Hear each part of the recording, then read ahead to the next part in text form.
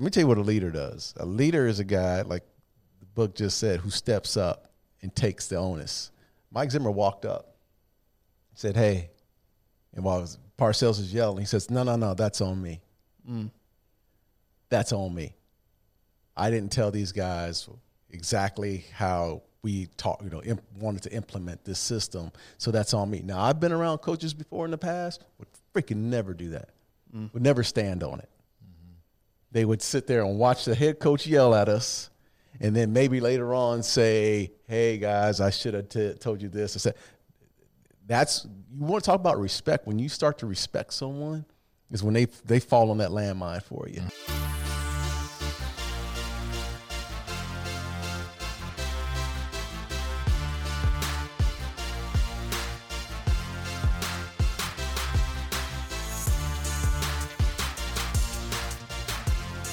How's your neck, old man?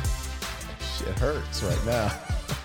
You know, it's better, man. Actually, I'm getting some work in. It's just if I'm sitting for a long period of time, it starts to ache a little bit. Yeah. You started following knees over toes guy. Has that helped your neck at all? I know he doesn't just limit it to the knees. No, I've been doing some shoulder exercises that you know what's so crazy about them? I give him some love here. A lot of those are the same exercises that you showed me how to do a long time ago. I just didn't follow the routine. I want you to repeat credibility issue. Yeah, it could have been the issue. I want you to repeat that for all the listeners out there. You followed my advice and your neck's starting to feel better? Is that what I heard? Anyway, Ty, how are you, Ty? How are you doing today? I'm good, brother. I'm good. That's at Ben Gibbs, 1027. If you need any. Him trying to insert himself into our conversation. I know. It's never ending story. Never ending story? Yeah. Speaking of stories. So you guys may hear this unfamiliar voice on a roundtable. You may have clicked the roundtable. I was just going to skate by it and not bring it up. No, you just called it right out. No, hoping to hear the two just eloquent and smooth and sexy voices of Ben and yours truly. Yeah. And you were kind of just shaken by this other voice that just came up. But that's Darren. If you guys don't know who Darren is. Like Barry White a little bit. Little Teddy Pendergrass. Do you know who Teddy Pendergrass is? No. I don't, man. Oh, my God. I don't. Okay, anywho. Do you want to take the time? Like me I do want to play this game. You know who Willie Nelson is? And I'd be like, no, I don't know. That's what I'm saying. Yeah. You said Teddy Pendergrass? Oh, yeah, I know Teddy. You don't know Teddy, though. Oh, Teddo. Yeah. Big Ted. Okay, Big T. Teddy P. Oh, you're talking about Freight Train Tuck. How about Luther Vandross? Yeah, I know Luth.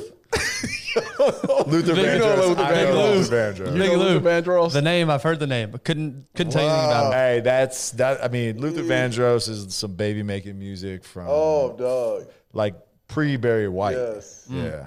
It's good. Yeah. It's good. All right. Anyways, go ahead. We're talking about leadership today, guys. Yeah, we are talking about leadership. Yeah. Not to derail the Luther Vandross. So lesson number 1 is put down your friends as much as you possibly can. Name old people that they have no clue who you're talking about. No, but we just concluded a study on the book Atomic Habits, which, based on the feedback, was a great discussion. And I know Tyler and I learned quite a bit.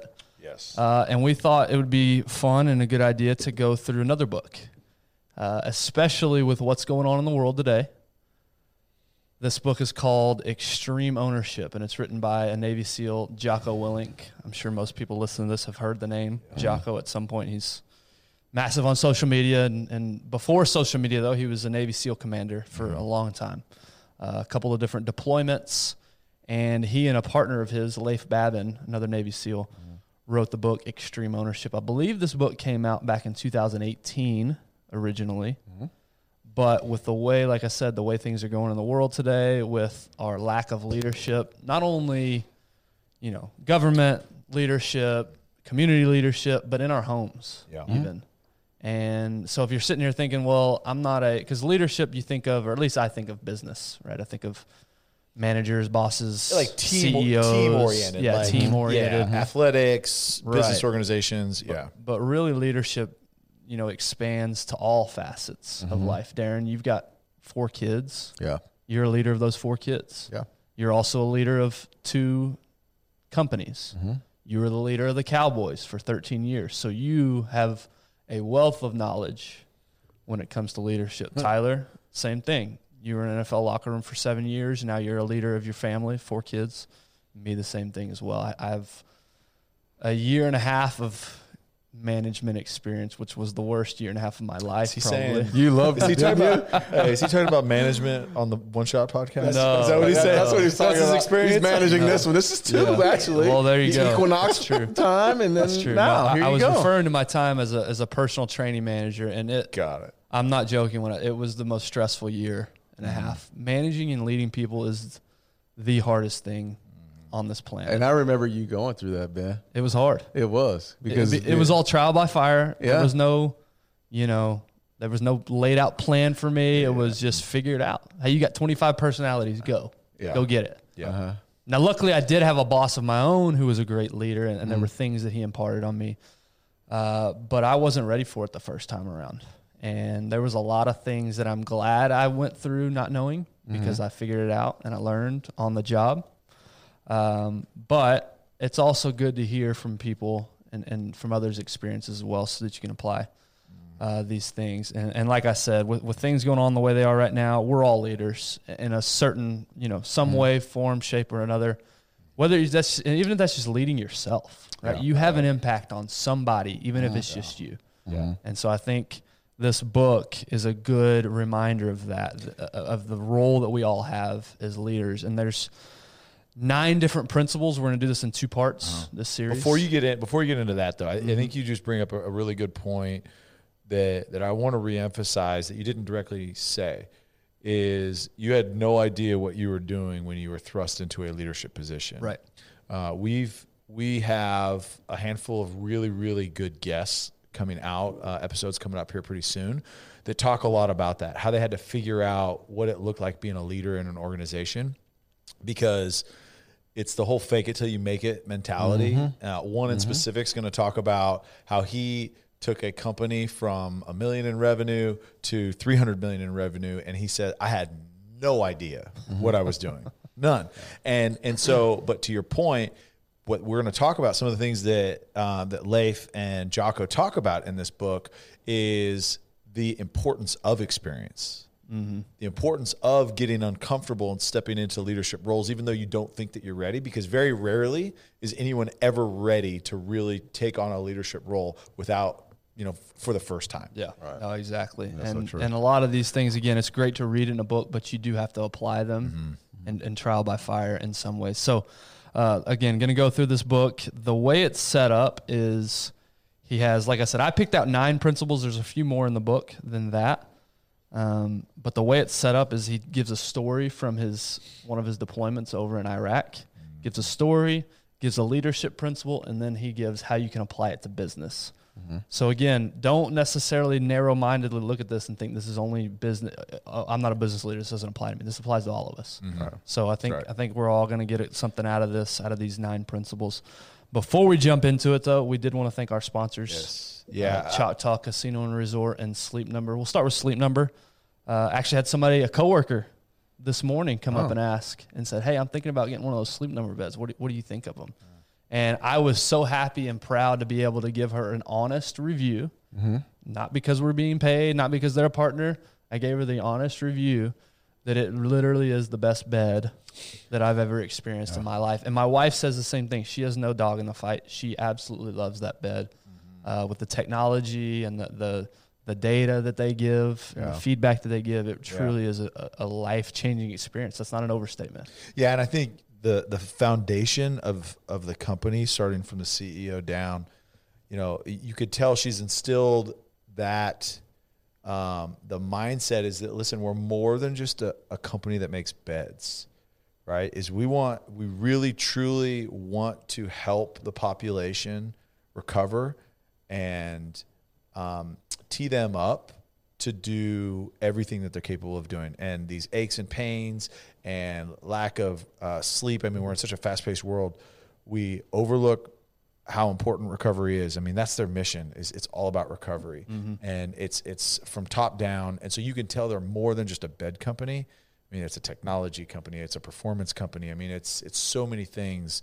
And you can tell when you wake up the next morning after sleeping on a Sleep Number bed. Yeah, that's awesome, man. Yeah, so get yourself to sleepnumber.com or a local store near you. They're all over the country, so get yourself to Sleep Number. And then secondly, and Darren, this is a company that you've been associated with a long time, Choctaw Casino and Resort.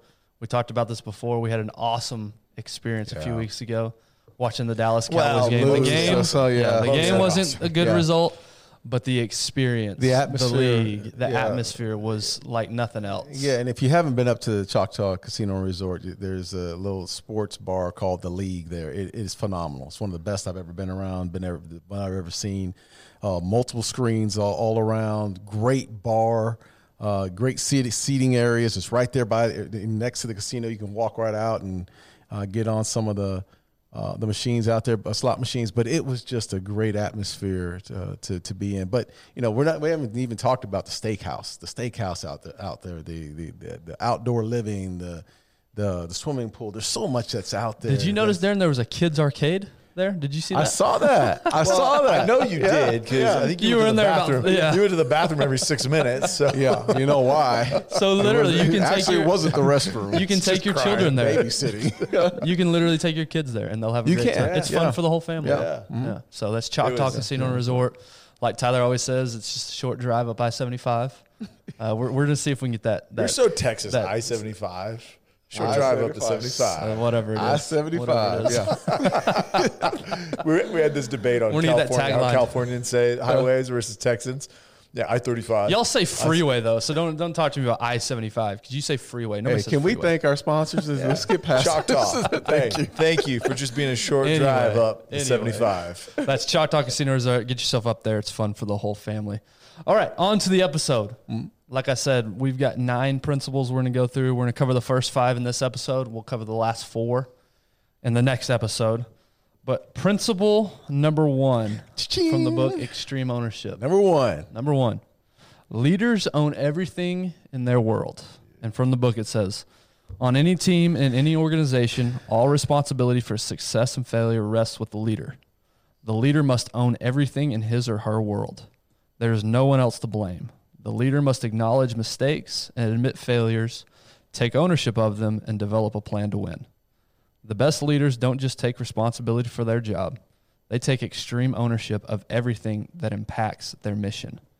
When subordinates aren't doing what they should, leaders that exercise extreme ownership cannot blame the subordinates. If an individual on the team is not performing at the level required for the team to succeed, the leader must train and mentor that underperformer. Total responsibility for failure is a difficult thing to accept, and taking ownership when things go wrong requires extraordinary humility and courage. But doing just that is an absolute necessity to learning, growing as a leader, and improving a team's performance. What do you think about that, Darren? Yeah, I think that's awesome. It reminds me of a certain situation I had with one of our coaches. His name's Mike Zimmer. Coached the Minnesota Vikings. Head coach just got fired just recently. Oh, did he get fired? Yeah, he's on his way back to Dallas, by the way. But he'll be back. He'll figure it out. But anyway, Bill Parcells comes in to the team, and we had a certain situation where we made a mental mistake. We're at practice, and we made a mental mistake as a secondary. And evidently the coaches had this conversation early on. Zimmer was supposed to tell us how we were going to run the coverage a little differently. He totally lapsed, didn't tell us, exactly all the ins and outs of the coverage. We busted the coverage during practice, and then Parcells went freaking ham. He just went in on the entire secondary. And let me tell you what a leader does. A leader is a guy, like the book just said, who steps up and takes the onus. Mike Zimmer walked up and said, hey, and while Parcells is yelling, he says, no, that's on me. That's on me. I didn't tell these guys exactly how we wanted to implement this system, so that's on me. Now, I've been around coaches before in the past, would freaking never do that, would never stand on it. They would sit there and watch the head coach yell at us, and then maybe later on say, hey, guys, I should have told you this. I said, you want to talk about respect. When you start to respect someone is when they fall on that landmine for you. Yeah, what did that do for you guys as you're sitting there getting yelled at, and then Coach Zimmer steps in? What did that do for you and your teammates? It shows you, who Zimmer was first, that he was willing to jump on that for us. And then secondly, it's, you're going to follow a guy like that. You're going to follow a guy because he's admitting that he was wrong. when he should have passed down. He's admitting that. And it's the same thing when we raise our kids. Is it any differently? If you're not educating your kids, if you don't do or remind them of something and then, something happens in a situation and if you take the blame, if you say, hey, that's on me. Yeah, you didn't know what was going on because I didn't educate you on that. Once you do those things, your kids start to see that, they'll say, okay, I get it. Yeah. Like, Dad's there. He's ride or die for what's a true testament? And I mean, that's awesome, right? And as a leader to set that example. But what's impressive to me and what the people that stand out are the people that by admitting it have something that could lose something, right? Zim probably wasn't going to get fired. Right. Like he owned it. He probably wasn't. And I'm not downplaying that scenario. Right. But if a guy is in a position that his screw up could cost him either a job or something serious and he still admits it, that's a guy, man, that I'd go into battle with. Right. And there's been multiple guys, like, and you see it a lot in training camp where everyone's fighting for their job, right? Everybody's puckered up, everybody's nervous, not everybody, most guys. And the guys that are willing to, and one of the guys that I remember was Jameel Showers. Yeah. And he's younger. I was a vet. He was a rookie, and he made some mistake, and our offensive coordinator Scott Linehan was ripping into the receiver, and this was in front of the whole offense, ripping into him, and it's a younger group of guys, and was like ripping into him for something, didn't run the route right or something like that, and Showers, because I've been in quarterback rooms. Been in quarterback rooms in Chicago where the quarterback will just let guys get thrown under the bus, and it was his mistake, right? But, I mean, I remember Jameel saying something, and he's like, no, coach, hey, listen, I told him to do something different. He did exactly what I asked him to do. Right. And then he got ripped. But it was like he didn't have to do that. He could have he could have quietly at the end of it been like, hey, dog, my bad. Right. That's something. He stood up on it. Because players do that all the time. Oh, that's me. That's me. But man, what I love is the men and women that step up and wear the mistake, take ownership of it, even when there's a lot to lose. Right. Yeah. And pride, when you say a lot to lose, a lot of times people you're so prideful, you don't want to be wrong. Yep. You don't want to be wrong. You don't want to be like a coach or a player. You don't want to be in a situation where, I was wrong and your pride steps in the way and you're like, oh, you try to deflect. That's, to me, is you're right, Ty. It's like when you put yourself on the line, you show your vulnerable side, that's when people will see it and they'll follow. Yeah, the pride thing's going to come up here later. But two of my least favorite phrases, they're pretty much one and the same, is it's not my fault. It's so-and-so's fault. Yep. Or that's not my job. Oh, I'm with you, dude. I couldn't agree more. How many times have you heard that, whether on the field, at some business organization, in your family, maybe? My kids. That's not my job. That's one of my two bigs. One does the trash cans. They take the trashes out and they take them up, and the other does the dishwasher. And anytime I ask the other one, like say the other one's gone, and I ask him to do it, that's her job or that's his job. Oh, dude, nothing gets my blood boiling, and I'm not going to share how I discipline them because I'd probably get a ret. I'm just kidding. I'm just kidding.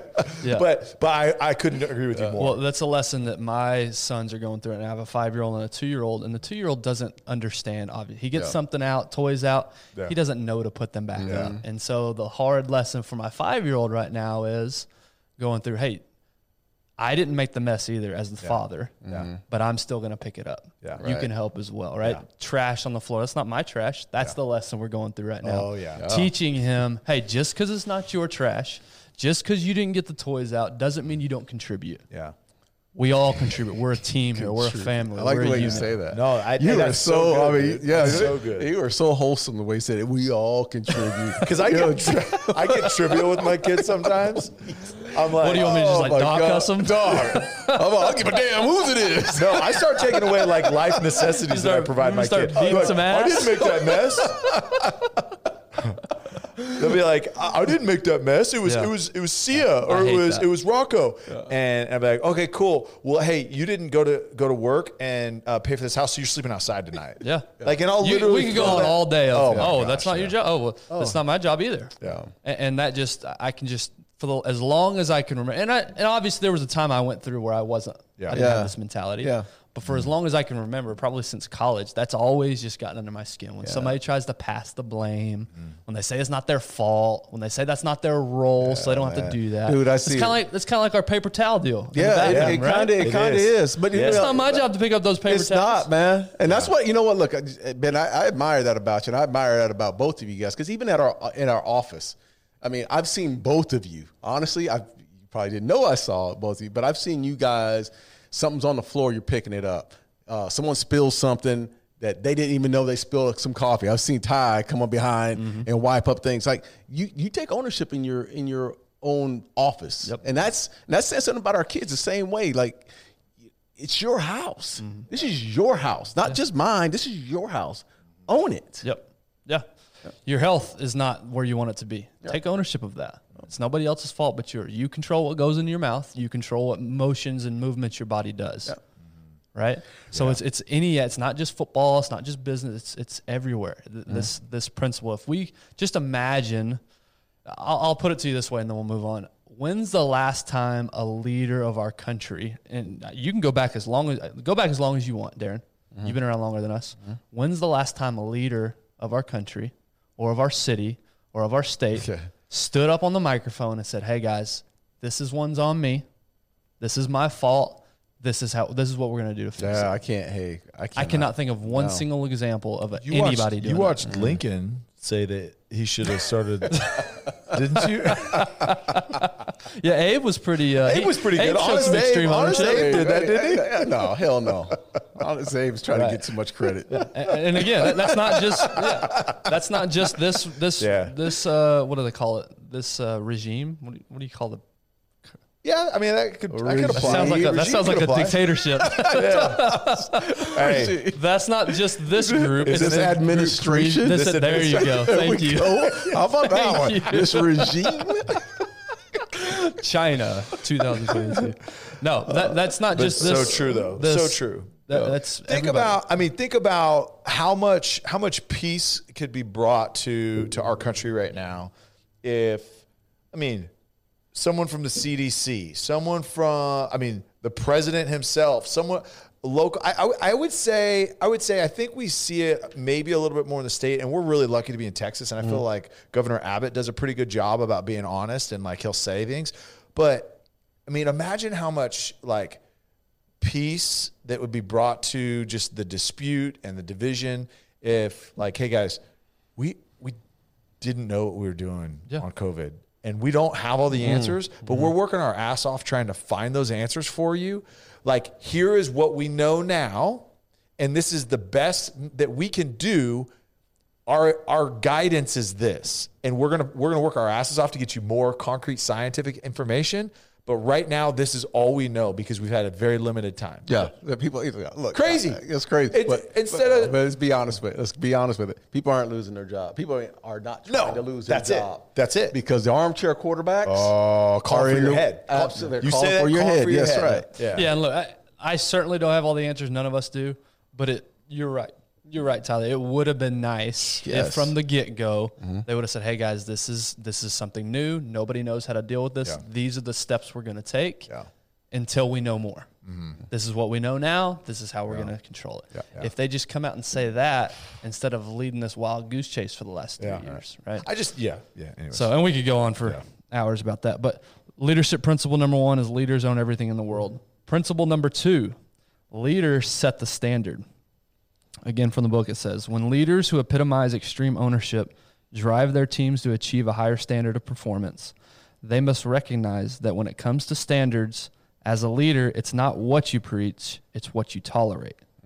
When setting expectations, no matter what has been said or written, if substandard performance is accepted and no one is held accountable, if there are no consequences, that poor performance becomes the new standard.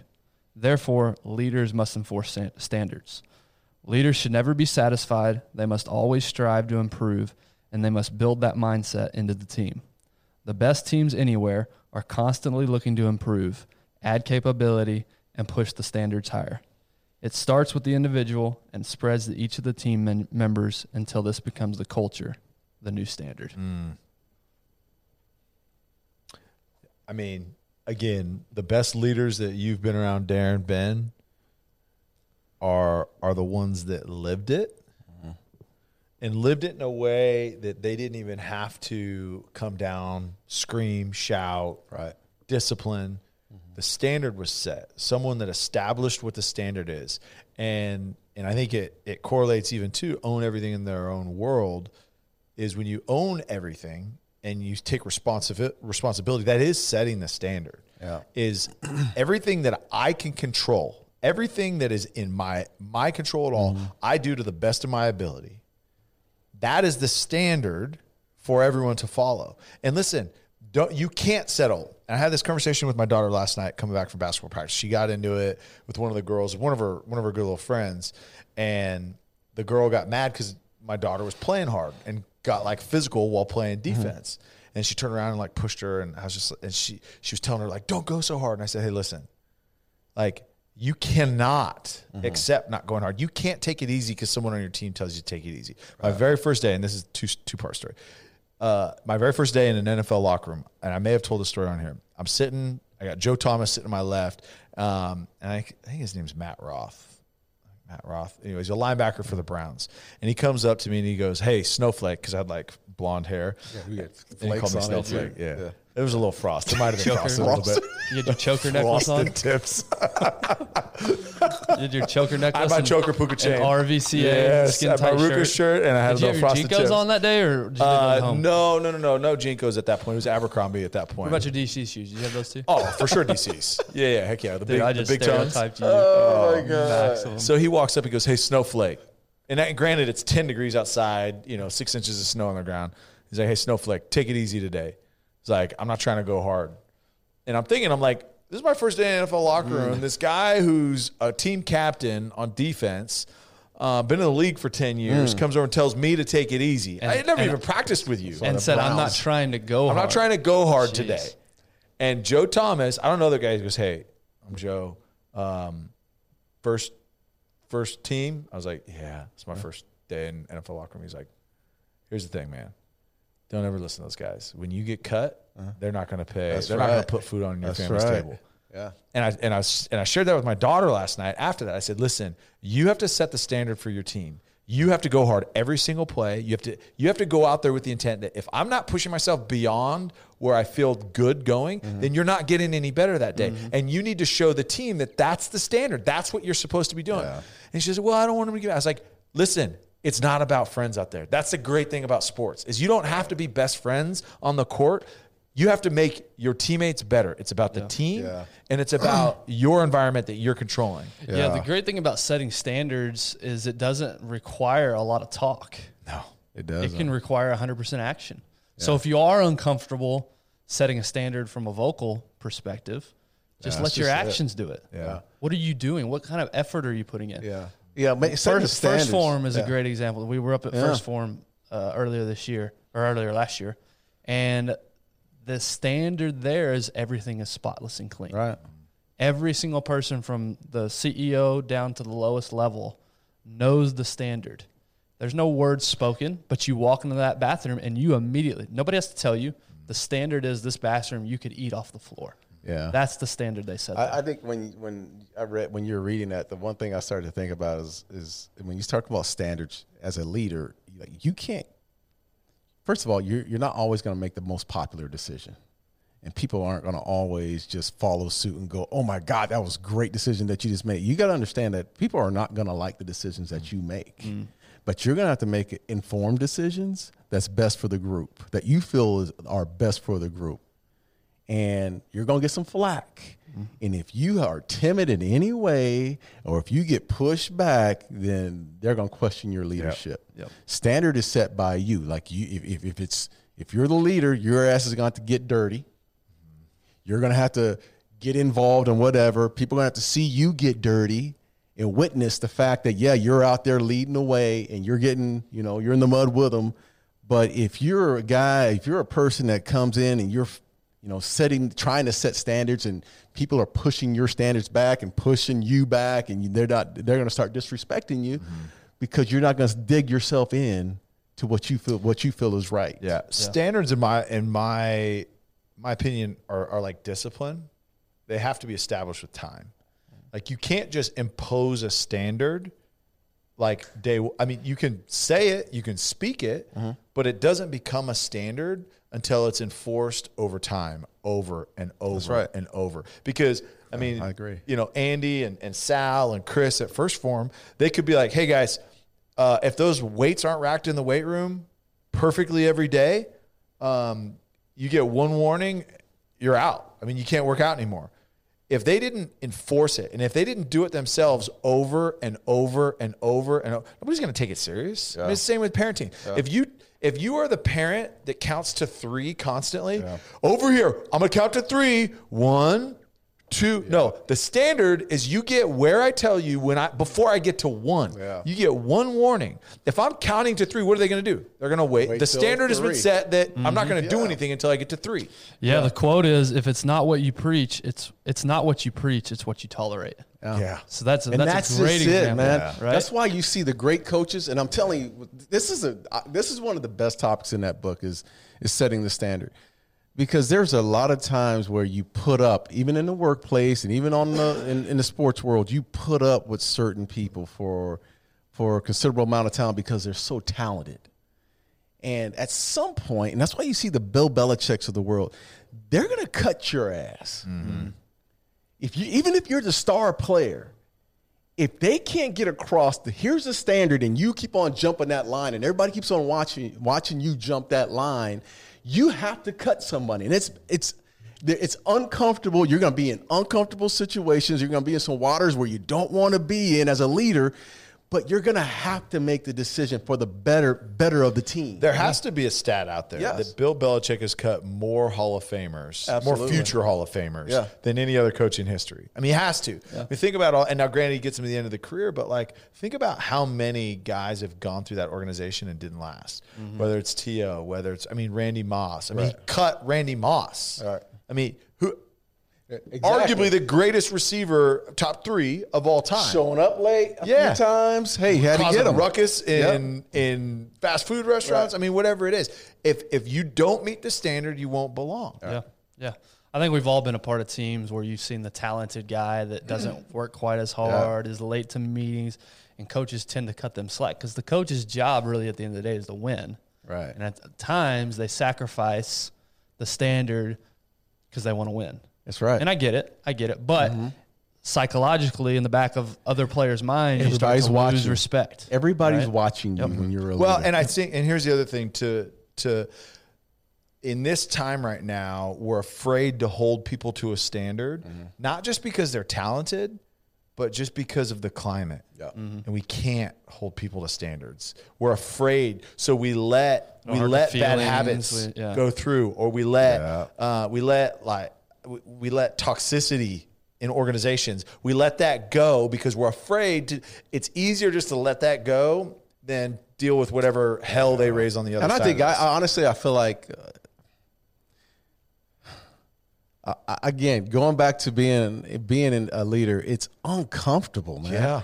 You're never really comfortable in the skin. Like, people say you're born a leader. You're not born a leader. A lot of people aren't born in these situations. Sometimes you just through experiences, you're thrust into a position where you have to, through the fire, be that person that's to stand up. Yeah. So in doing so, there's going to be really uncomfortable times where you have to say, hell no, this is what we're going to do, period. And then do it. And then do it. Don't just say it. Act on it. Do it. Yeah. And act on it. That's right. Yep. That's right. All right. Principle number 3, leaders believe in the mission. I'll be interested to hear what y'all's take on this one is. In order to convince and inspire others to follow and accomplish a mission, a leader must be a true believer in the mission. Mm-hmm. Even when others doubt and question the amount of risk, asking, is it worth it? The leader must believe in the greater cause. If a leader does not believe, he or she will not take the risk required to overcome the inevitable challenges necessary to win. Leaders must always operate with the understanding that they are part of something greater than themselves and their own personal interests. Far more important than any training or equipment, a resolute belief in the mission is critical for any team or organization to win and achieve big results. Yeah, that's really good. That's really good, man. I'm thinking about when we were talking about that, I was thinking about, the times in the early 90s when Jimmy Johnson used to have us practicing. We used to be in full pads all the time, never stopped, right? And, of course, in the locker room, we bitch and complain about everything. And where I got a cue on how leaders should act is, our fullback was Daryl Johnson at the time. And it was like week 8. And again, you're hoping that you're going to take the pads off. And give us a Thursday off, coach. Take the shells off. And I remember coming back on the plane. We had just won a game. And someone mentioned to Daryl, who was one of the leaders on the offensive side, hey, maybe we should take some, can someone go over to the coaches and tell us, take the pads off this week, this and that. And he's like, no. Daryl's like, no. How many games we won straight? 7 or 8 games straight. Yeah. He said, we're going to practice the way we always fucking practice. That is awesome. That is. Yeah. Wow. Dude, that's leader. That's a freaking leader. Belief in the mission. I believe in the mission. The coaches have done, have set the precedents. Here's the standard. We're going to follow the standard. That's such a good example because, in the back of his mind, he's thinking, man, I'd love to take the pads Hell off yeah, too. he would. Of all people, yes. on the field who bang more than anybody. Yeah. But he's the mission is, I believe in this mission so much, I'm going to trust what this leader has for us. And that's the path they've laid out, and that's what we're going to do. That's awesome. That was a great example. Yeah. You can't top that, bro. Sorry. No, move on. No, go ahead. I had this conversation with someone today. It was literally the first time I ever talked to this guy. And we talked for 25, 30 minutes. And it was just, he's a leader in his organization. And I had some questions about, how the pandemic has affected them and working remote and what that's done to culture. Typical real estate talk, right? I'm kind of leading into something. And, one of the things that he said is that, our leadership team and our CEO, she has done such a good job inspiring our people. We're not worried about them working from home. All right. We're not worried about that because they believe in what we're doing. It's crazy that I didn't even correlate it at the time when he said it. He's like, they believe in what we're doing, and that translates when they're out selling or when they're out executing. This was like an engineering consulting firm type deal. And it's so true because I think of, and if you read the book, he gives a lot of actual examples while he's on tour, where he's actually in combat, on combat missions. But think about it. If you're getting briefed by your superior officer, and there's a question on if he believes if you're doing the right thing or not, how confident are you going to be to go raid or go clear houses or go in and take out that, that target, whatever it may be? I mean, you've got some questions. And so as a leader, whether you're given the mission and then you're leading other people, or if you are the one that creates the mission, you have to believe in it. You have to, yeah. You have to, because people can read people, guy. I don't know if anybody understands. There's nonverbal communication, there's cues. I mean, there's emotional intelligence. You can just read people. People figure it out really quickly if you're being genuine or not. And if you don't believe in it, then take the time, figure out what it's going to take to get you to believe in the mission. Right. Yeah. I mean, it says right here, if a leader does not believe, he or she will not take the risks required to overcome the inevitable challenges necessary to win. I mean, that's so true. You can read right through somebody that doesn't believe what they're preaching. And I've been on that side of things, man. As a captain, the hardest guys, humble brag. Yeah, the hardest guys that it took to really follow what you wanted to get accomplished were the smart guys. They They're overthought fucking everything? skeptics Always about everything. They The Tyler question. Klutz of the team, is that what you're saying? Yeah, there you go. The Tyler Clusters of the team. I just asked a lot of questions. But they were the hardest ones to get to fall in line because they always questioned authority. They always questioned the actual plan. Will it work? Sometimes, I remember talking to Coach Alonzo Zimmer a long time ago, telling him, man, I just wish I had a whole bunch of dumb some bitches that just fall in line. Because you know what you're going to get. Yeah. you know what you're going to get. They're going to fall in line, and they're going to do exactly what you want. But when you start getting those guys that are so damn smart, and they start trying to figure things out on then, Darren? Because, I mean, any coach that you've played for has always said how smart of a player you were. Yeah, you know what? I don't know where that comes from. I wasn't. But I've never heard that. But how smart you were out on the field. So how did you balance, the football intelligence and all that you had with like, okay, I'm all in. Man, that's a hard balance because there were coaches who instilled that belief in us and specifically me. That I said, man, I truly believe in what Mike Zimmer or Dave Campo have planned, the game plan. I truly believe it. But then we started going on through the process, and I'll be honest with you, we brought in coaches that I did not believe in, didn't have our best interests at heart. Like that's a part of it to where on the opposite side, I just didn't fall in line with it, man. Yeah. Because I just didn't feel like the game plan was right. They had holes in it. I was skeptical of certain things, but you're right about that, man. So a lot has to do with the plan itself. I think in this believe in the mission, I really truly think that you can make up for competence with conviction. True. Yeah. If you're convicted about something, you may not be the most competent offensive coordinator or defensive coordinator. But think about it. There's some guys you look back at like, that dude was dumb. He's not a smart dude. Right. But he believed in the things that he was teaching, and he knew that, like, okay, I don't need to know everything, but I know this, and I'm convicted about it. I can make up for it. Right. Same thing. Like you think of like commanders in our military. Probably not all of them are scoring 1,500 on the SATs. Do people still take the SATs? I don't even know if they do that anymore. But they may not be the smartest people, but they're convicted. They're convicted in what they are doing and what the mission is. And if you are convicted, you don't have to be the most competent. Right. I mean, I think about like in our business, there's some dumb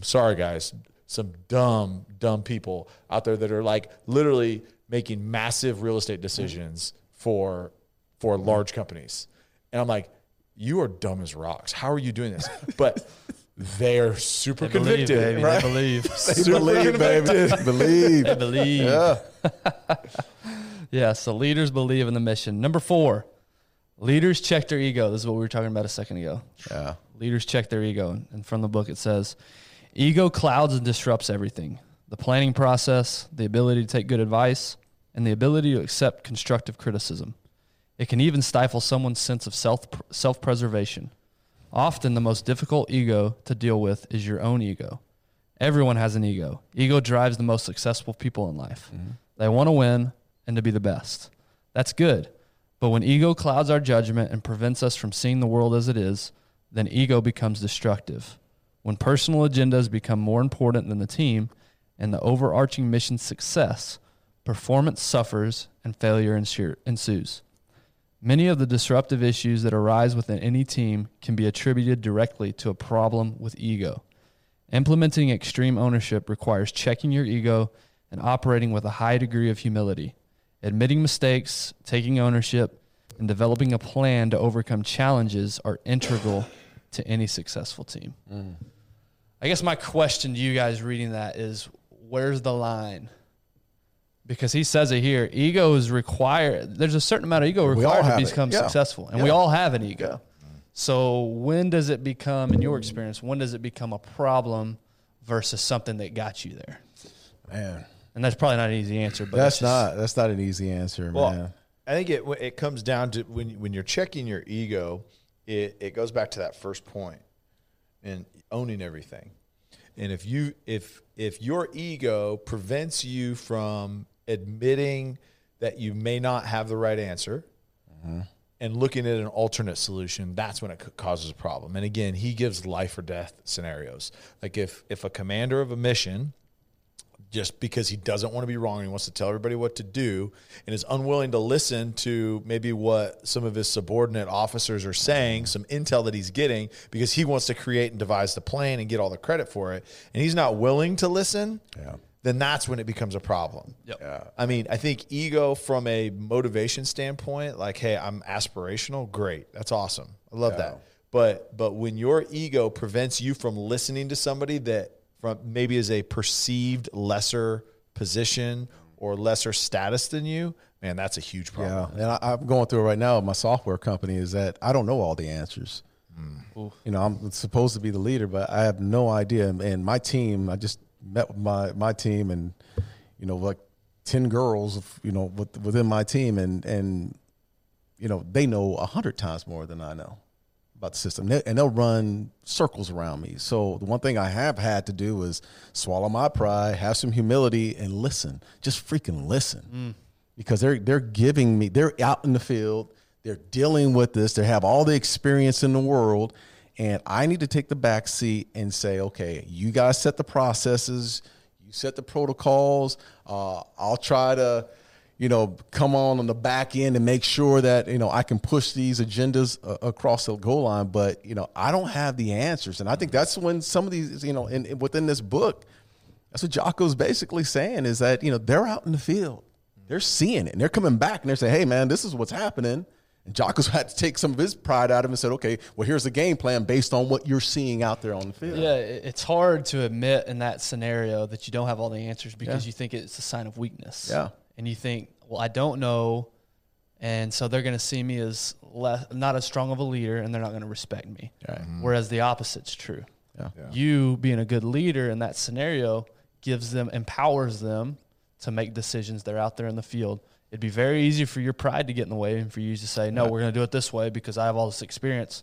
But the reality is you don't. And that's, you know, a lot of times people need to see your vulnerabilities, like the vulnerable side of who you are as a leader. Like if you can come in take the pride out of it and say, I just don't know. Hey, let's figure out this plan, but it's not going to be just me. Let's all get together and formulate this plan. A lot of people want to be involved in the plan as well. Yeah. And it depends on who you're talking to. If you can get certain individuals involved in the plan and they feel like they're a part of it and you've empowered them, then you'll start to see some of those seeds and you'll start to see them blossom a little bit. Yeah, maybe a simpler example, I think of conversations with my wife or my kids. When I get angry or upset about something, the pride in me doesn't want to go apologize and admit I was wrong. The pride in me wants to, you know, just sweep it under the rug or forget about it. Yeah. Or some of the hardest conversations I have, just because I have such, you know, my ego gets in the way, is going and admitting I was wrong to my wife or to my 2 boys. And I think that's something almost daily you deal with, right? That the ego gets in the way and you don't want to admit when you're wrong. Yeah. Yeah, I think That's even having the foresight of your ego and saying, okay, I need to get somebody's perspective before I even make a decision. Right. You know, I need to ask for help. I may think I have the answer, but I need to cross-check my answer by asking somebody else their opinion. And that too is being able to take in additional information, additional perspectives in order to come up with the best solution. Right. Yeah.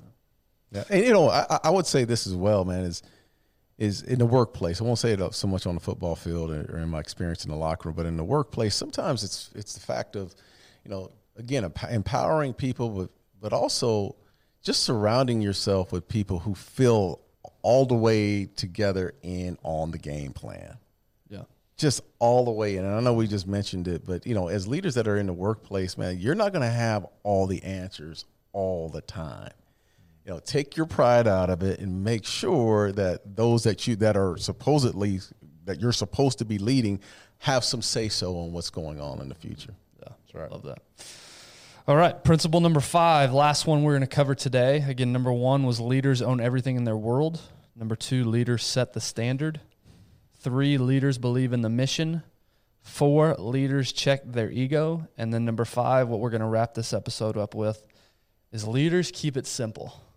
Simple, stupid. This is one of my favorite ones. It's more subtle than the other principles, but this one's one of my favorite ones. And what he says, plans and orders must be communicated in a manner that is simple, clear, and concise. Everyone that is part of the mission must know and understand his or her role in the mission and what to do in the event of likely contingencies. As a leader, it doesn't matter how well you feel you have presented the information or communicated an order, plan, tactic, or strategy. If your team doesn't get it, you have not kept things simple and you have failed. You must brief, You must brief. Man, I'm reading that horribly.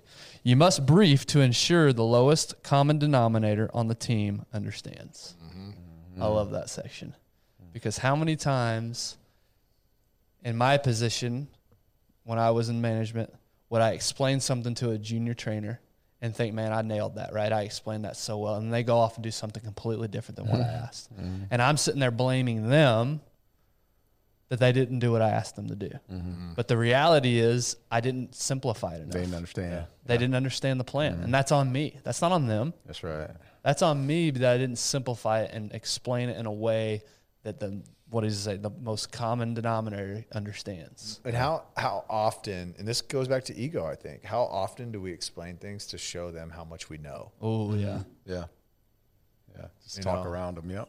I do that all the time. Like, I'm gonna show you how much I know, and it may confuse the hell out of people, because they're like, and if we're talking with clients, we'll use real estate jargon and we'll use this and that, and they're like, hold on, slow, what? Yeah. What does that mean? I have no idea. What is that? Yeah.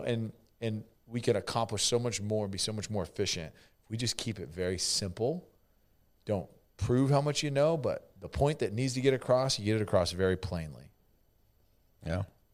In our world, it's called blocking and tackling. Man. Yeah. You do the simplest things and keep it, simple, stupid, and do your job. Like, that's the thing. If you can get someone within the organization or within the team to understand their job fully, they'll play fast. They'll play extremely fast. It's when you start to complicate things and you start to, confuse, one or two people, is when you're going to have breakdowns in the system, man. Where does that complication come from, do you think? Why is it hard as a leader to simplify? I think sometimes we don't want to, as leaders, we don't want to get dirty. We don't want to get take the time to actually want to sit on our pedestal, which I've done before, sit on our pedestal and just say, hey, you're going to do this, this, this, and that, and then not be willing to spend the actual time to show them what you want to get accomplished. Well, not to call you out, but I'm calling you out. Earlier, you made a comment, and I'm with you. I'm totally with you, but it kind of ties into this. You said, I wish I had a team full of dumb, whatever you said. Yeah, sometimes you do, man, yeah. Because that would be easier, right? That'd be much easier. And I know what you mean. Yeah. I'm just picking on that. As opposed to the much harder work is knowing each individual that you are leading, each one of those guys, how you need to speak to them.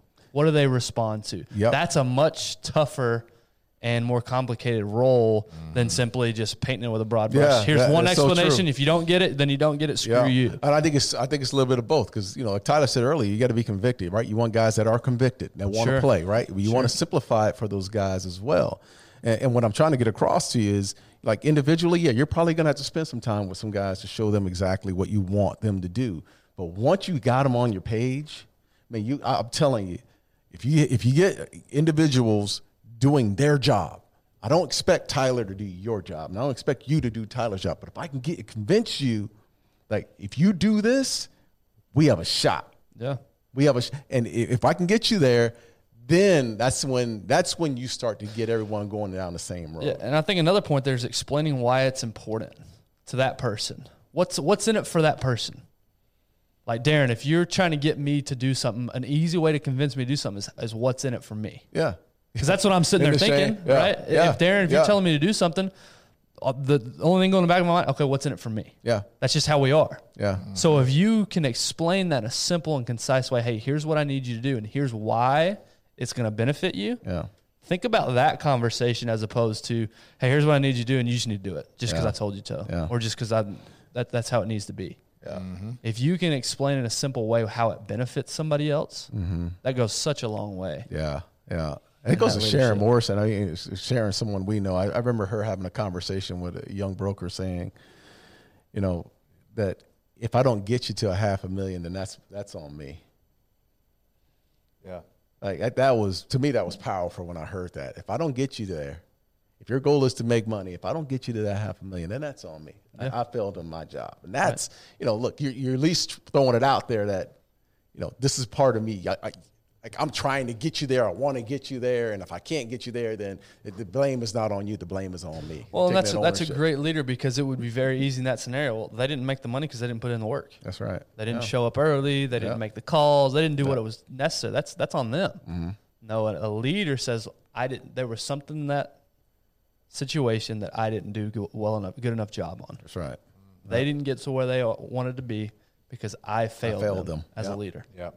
And that's hard. That ties into a lot of these principles. It's ego. That's, owning everything in your world. That ties a lot of it is taking that ownership of that situation.